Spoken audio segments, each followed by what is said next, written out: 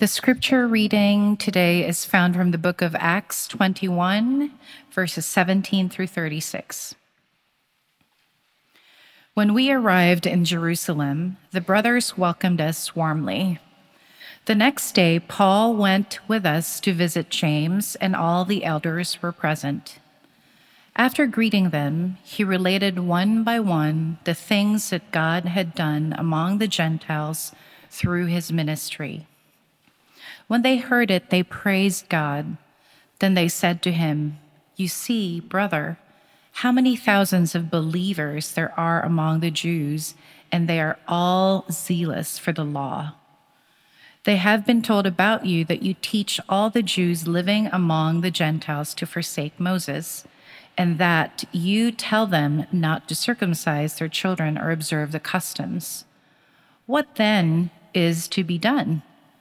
They will certainly hear that you have come, so do what we tell you. We have 4 men who are under a vow. Join these men, go through the rite of purification with them, and pay for the shaving of their heads.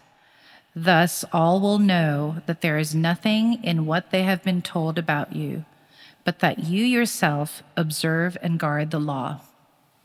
But as for the Gentiles who have become believers, we have sent a letter with our judgment that they should abstain from what has been sacrificed to idols, and from blood, and from what is strangled, and from fornication." Then Paul took the men, and the next day, having purified himself, he entered the temple with them, making public the completion of the days of purification when the sacrifice would be made for each of them. When the 7 days were almost completed, the Jews from Asia, who had seen him in the temple, stirred up the whole crowd. They seized him, shouting, "Fellow Israelites, help! This is a man who is teaching everyone everywhere against our people, our law, and this place. More than that, he has actually brought Greeks into the temple and has defiled this holy place."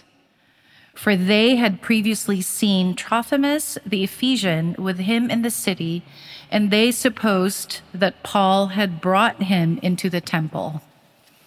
Then all the city was aroused, and the people rushed together. They seized Paul and dragged him out of the temple, and immediately the doors were shut. While they were trying to kill him, word came to the tribune of the cohort that all Jerusalem was in an uproar. Immediately he took soldiers and centurions and ran down to them. When they saw the tribune and the soldiers, they stopped beating Paul. Then the tribune came, arrested him, and ordered him to be bound with 2 chains. He inquired who he was and what he had done. Some in the crowd shouted one thing, some another. And as he could not learn the facts because of the uproar, he ordered him to be brought into the barracks. When Paul came to the steps, the violence of the mob was so great that he had to be carried by the soldiers. The crowd that followed kept shouting, "Away with him!" This is a word of the Lord. Thanks be to God. Hear the gospel of our Lord Jesus Christ according to John. Glory to you, O Lord. Jesus said to his disciples, "I have said these things to you to keep you from stumbling. They will put you out of the synagogues. Indeed, an hour is coming when those who kill you will think that by doing so, they are offering worship to God. And they will do this because they have not known the Father or me. But I have said these things to you so that when their hour comes, you may remember that I told you about them." This is the gospel of the Lord. Praise to you, O Christ.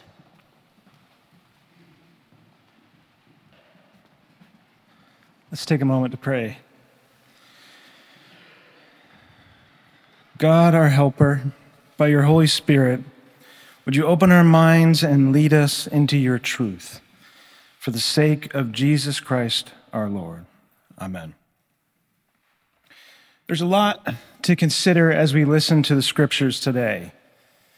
The threat of imprisonment or death because of religious persecution is not likely on the horizon for people sitting in the room that believe in Jesus.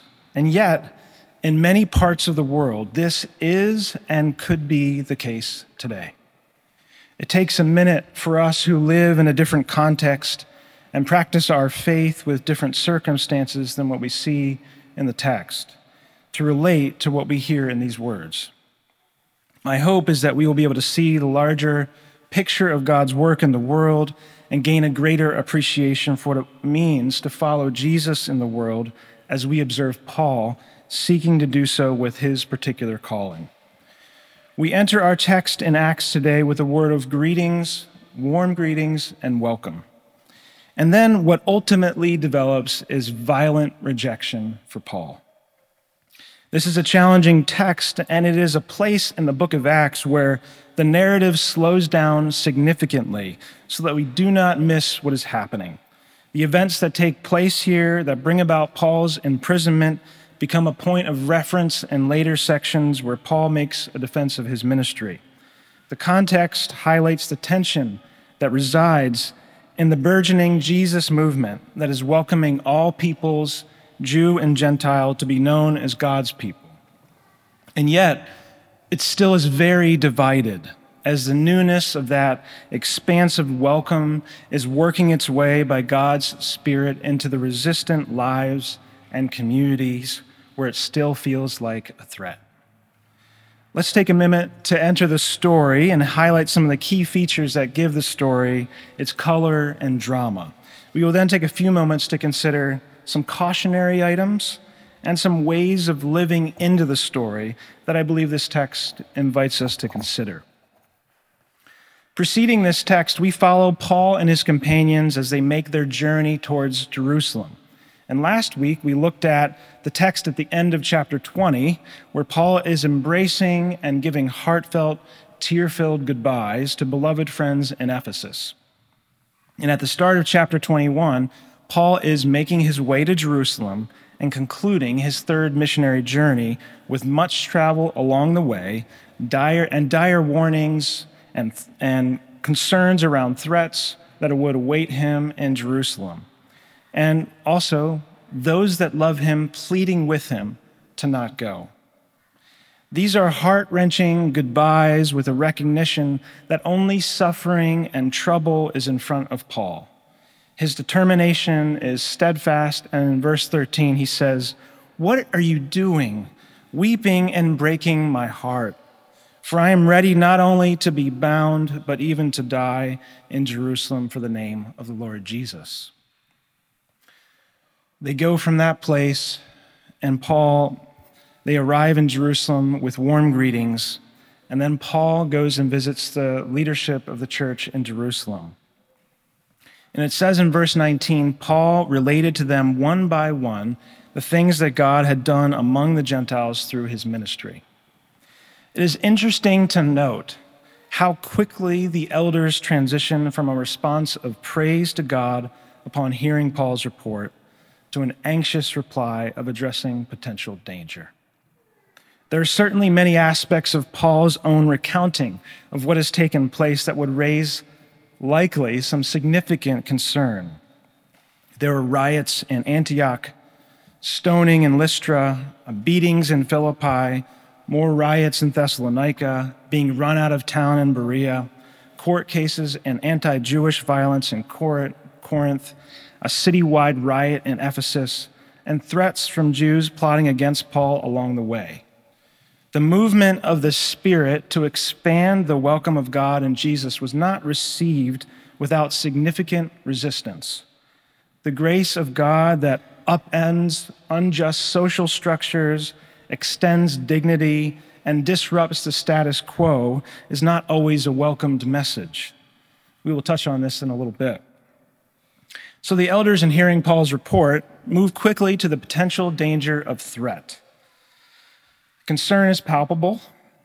What do we think will actually happen in Jerusalem with rumors about Paul being spread, that he is actively dismantling Jewish identity, with the Jews of the diaspora, the Jews that live among Gentiles outside of Jerusalem. They know that Paul is in danger. Let's just review what the perceived threat of Paul and the perceived threat to Paul is. First, Jewish identity.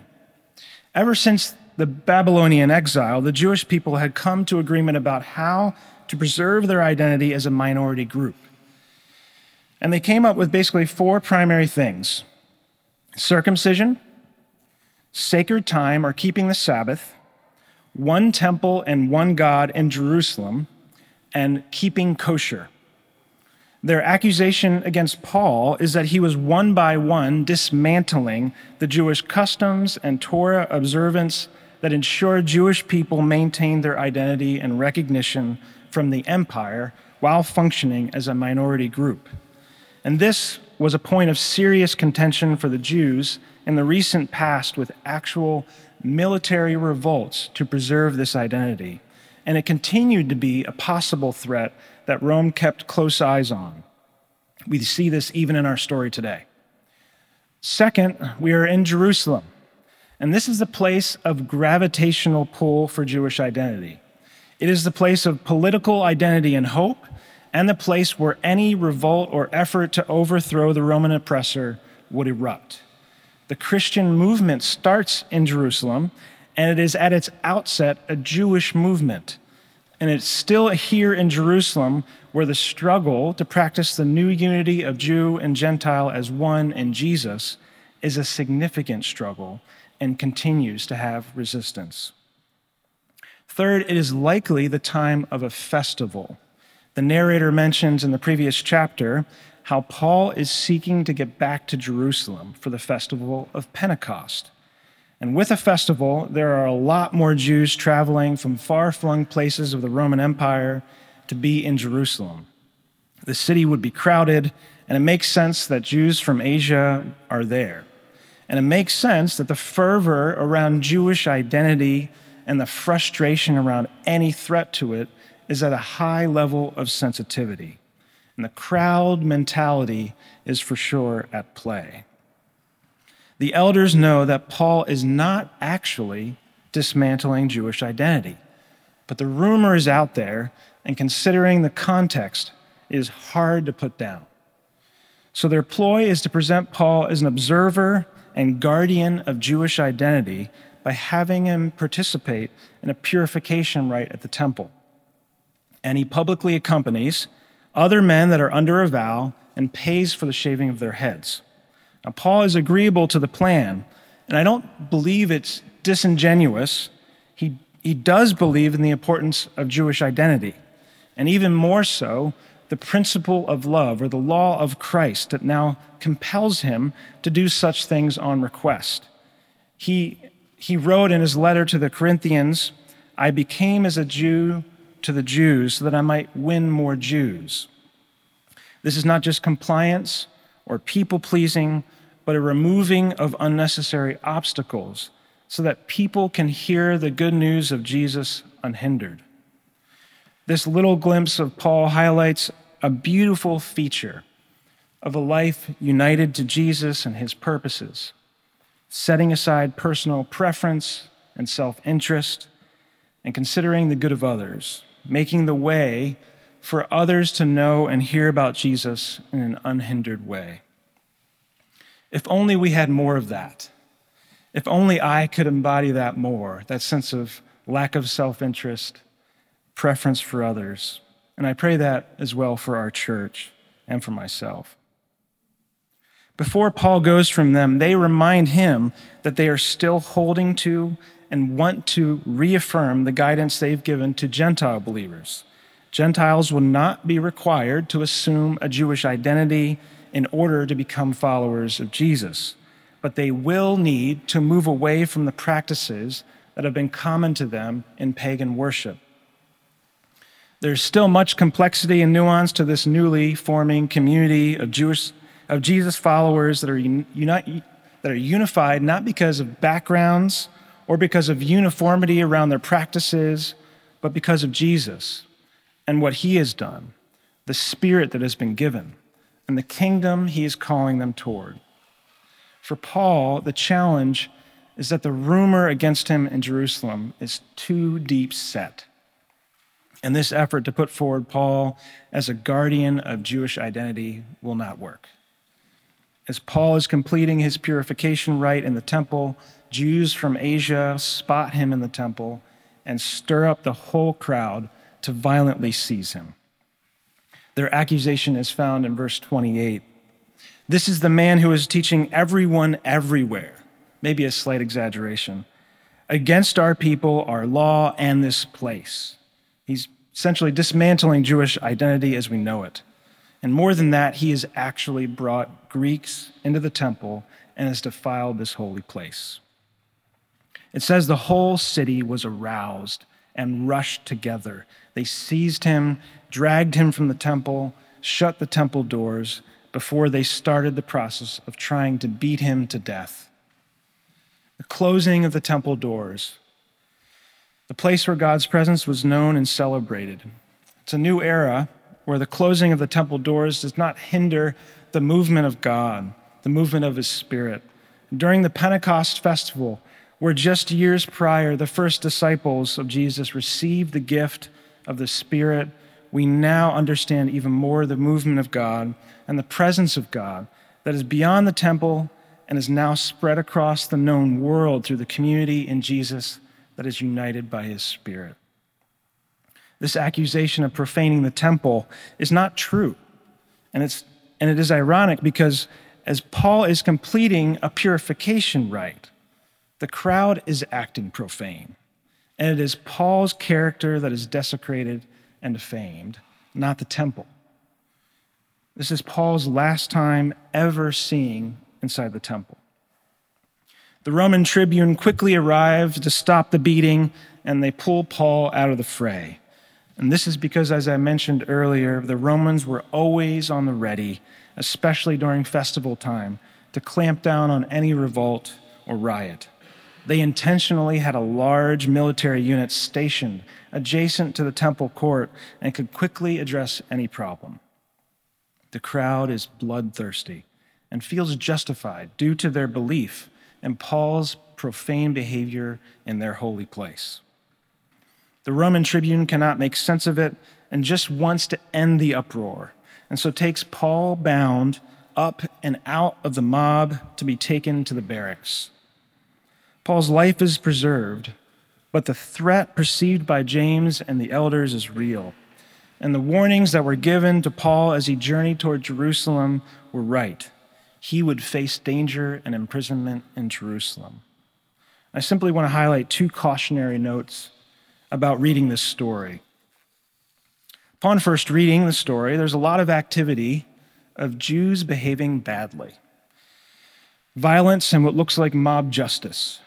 And as we read this story today, a challenging aspect of our world is the prominence of anti-Semitic ideology and behavior. The Christian church, in many places, has adopted this in horrendous ways that are counter to and blind to our origins. This text, along with the gospel accounts of Jesus' unjust trial and suffering, are not recorded for us to have a rationale for a despise of Jewish people. The reality is that the story of Christianity is very Jewish.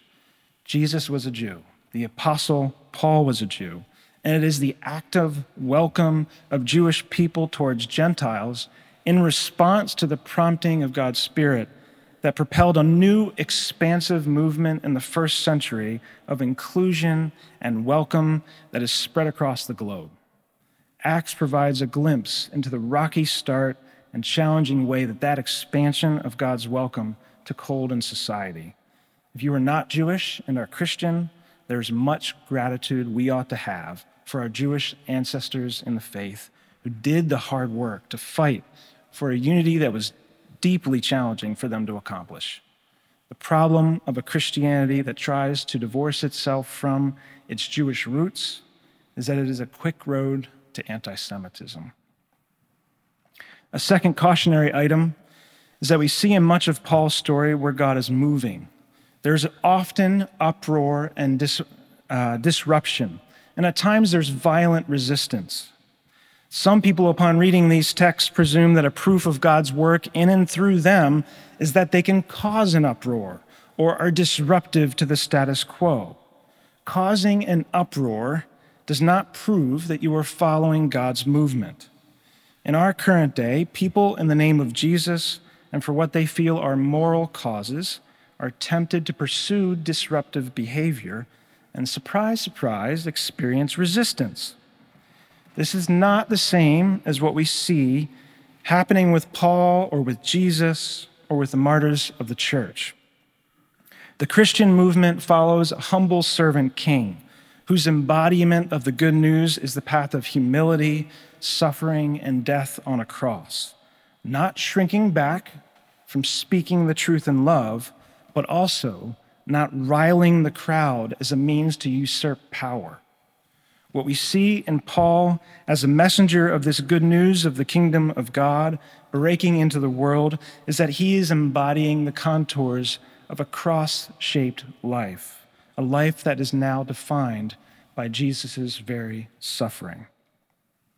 This is part and parcel of being a messenger of God's world-shaking news and the world-transforming news that Paul was carrying forward in Jesus. You will experience the resistance that Jesus did. You will be misunderstood, despised, rejected. And this is the way that God's messengers, the prophets, through time have been received, resisted, and set aside. This is what Jesus warns us in the gospel text that was read earlier. This is the struggle, though, of Peter in the garden. As Jesus is being arrested, the temptation is to grab the sword and fight for the cause. But this is counter to Jesus. The challenge in some parts of the Christian church today is a desire to progress toward greater prominence, greater positions of influence and power. But this is not the way of Jesus in the world. Jesus invites us to the way of the cross, humble service, and faithful presence. What we observe in the movement of God's Spirit with the followers of Jesus is that they are carrying forward, bearing witness to, and embodying a message that transforms communities, families, and individuals. And what is this transformation characterized by?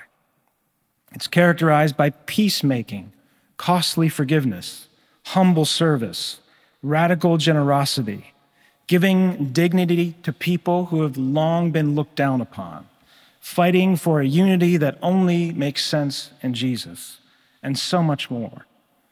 This sort of transformation experiences resistance at every level because at its core, it is resisted at the level of the human heart. It challenges our absorption with self and the question of what's in it for me. It calls forth love, and a love that even extends to our enemies. It envisions a flourishing life not just for me and my tribe, but for the world. It calls for ultimate allegiances that are not bound by the power struggles of our world, but centered on the God who is making all things new in Jesus by his Spirit. This is the movement of God that Paul is compelled by. A movement that sees Jesus' resurrection as the linchpin of history and understands that all history is now moving towards a day when everything that is broken will be set right. The challenge for us today is to consider how this world-changing news of this crucified, risen, ascended Lord Jesus is calling forth transformation in us, in our communities. God's Spirit is moving, and it will confront and challenge us. The invitation is ever present to hear and to respond, to move towards love, to move away from self-interest, and to follow Jesus into the world. Rowan Williams, in his book, Being Christian, writes about baptism and talks about this dynamic of those who identify with Jesus. And he says, the baptized person is not only in the middle of human suffering and muddle, but in the middle of the love and delight of the Father, the Son, and the Holy Spirit. That surely is one of the most extraordinary mysteries of being Christian. We are in the middle of two things that seem quite contradictory. In the middle of the heart of God, the ecstatic joy of the Father, the Son, and the Holy Spirit, and in the middle of a world of threat, suffering, sin, and pain. Because Jesus has taken his stand right in the middle of those two realities, that is where we take ours. As he says, "Where I am, there will my servant be also." This can be good news this can be the good news of Christian faith for our world. Identifying with and truly following after Jesus will lead us into the places of pain, suffering, and potential threat. But we move forward with the deep resources of God's love and acceptance and an enduring joy that cannot be contained, cannot be held down.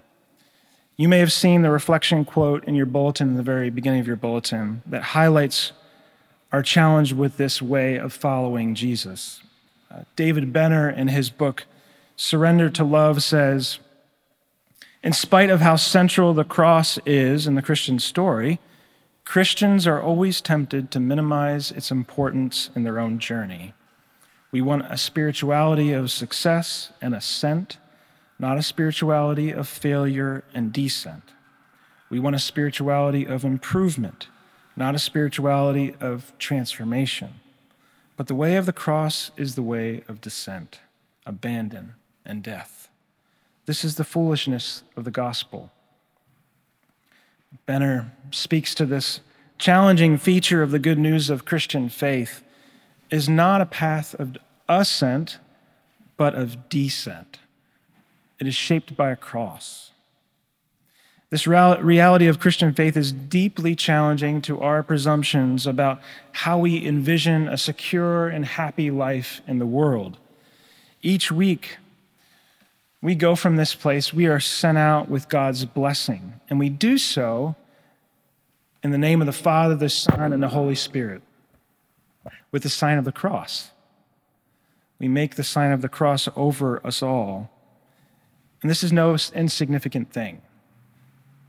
It's a reminder that our lives are now united to the Trinitarian God, the one who in humility pursues a broken world even to the point of death, so that we may know life and transformation. So I pray for us that God's Spirit opens us to know more of his life and transformation as we together seek to follow Jesus today and in the weeks to come, the places of pain, places of difficulty, the places where God's love needs to extend, a place where we need to be present. I pray that for all of us. In the name of the Father, the Son, and the Holy Spirit. Amen.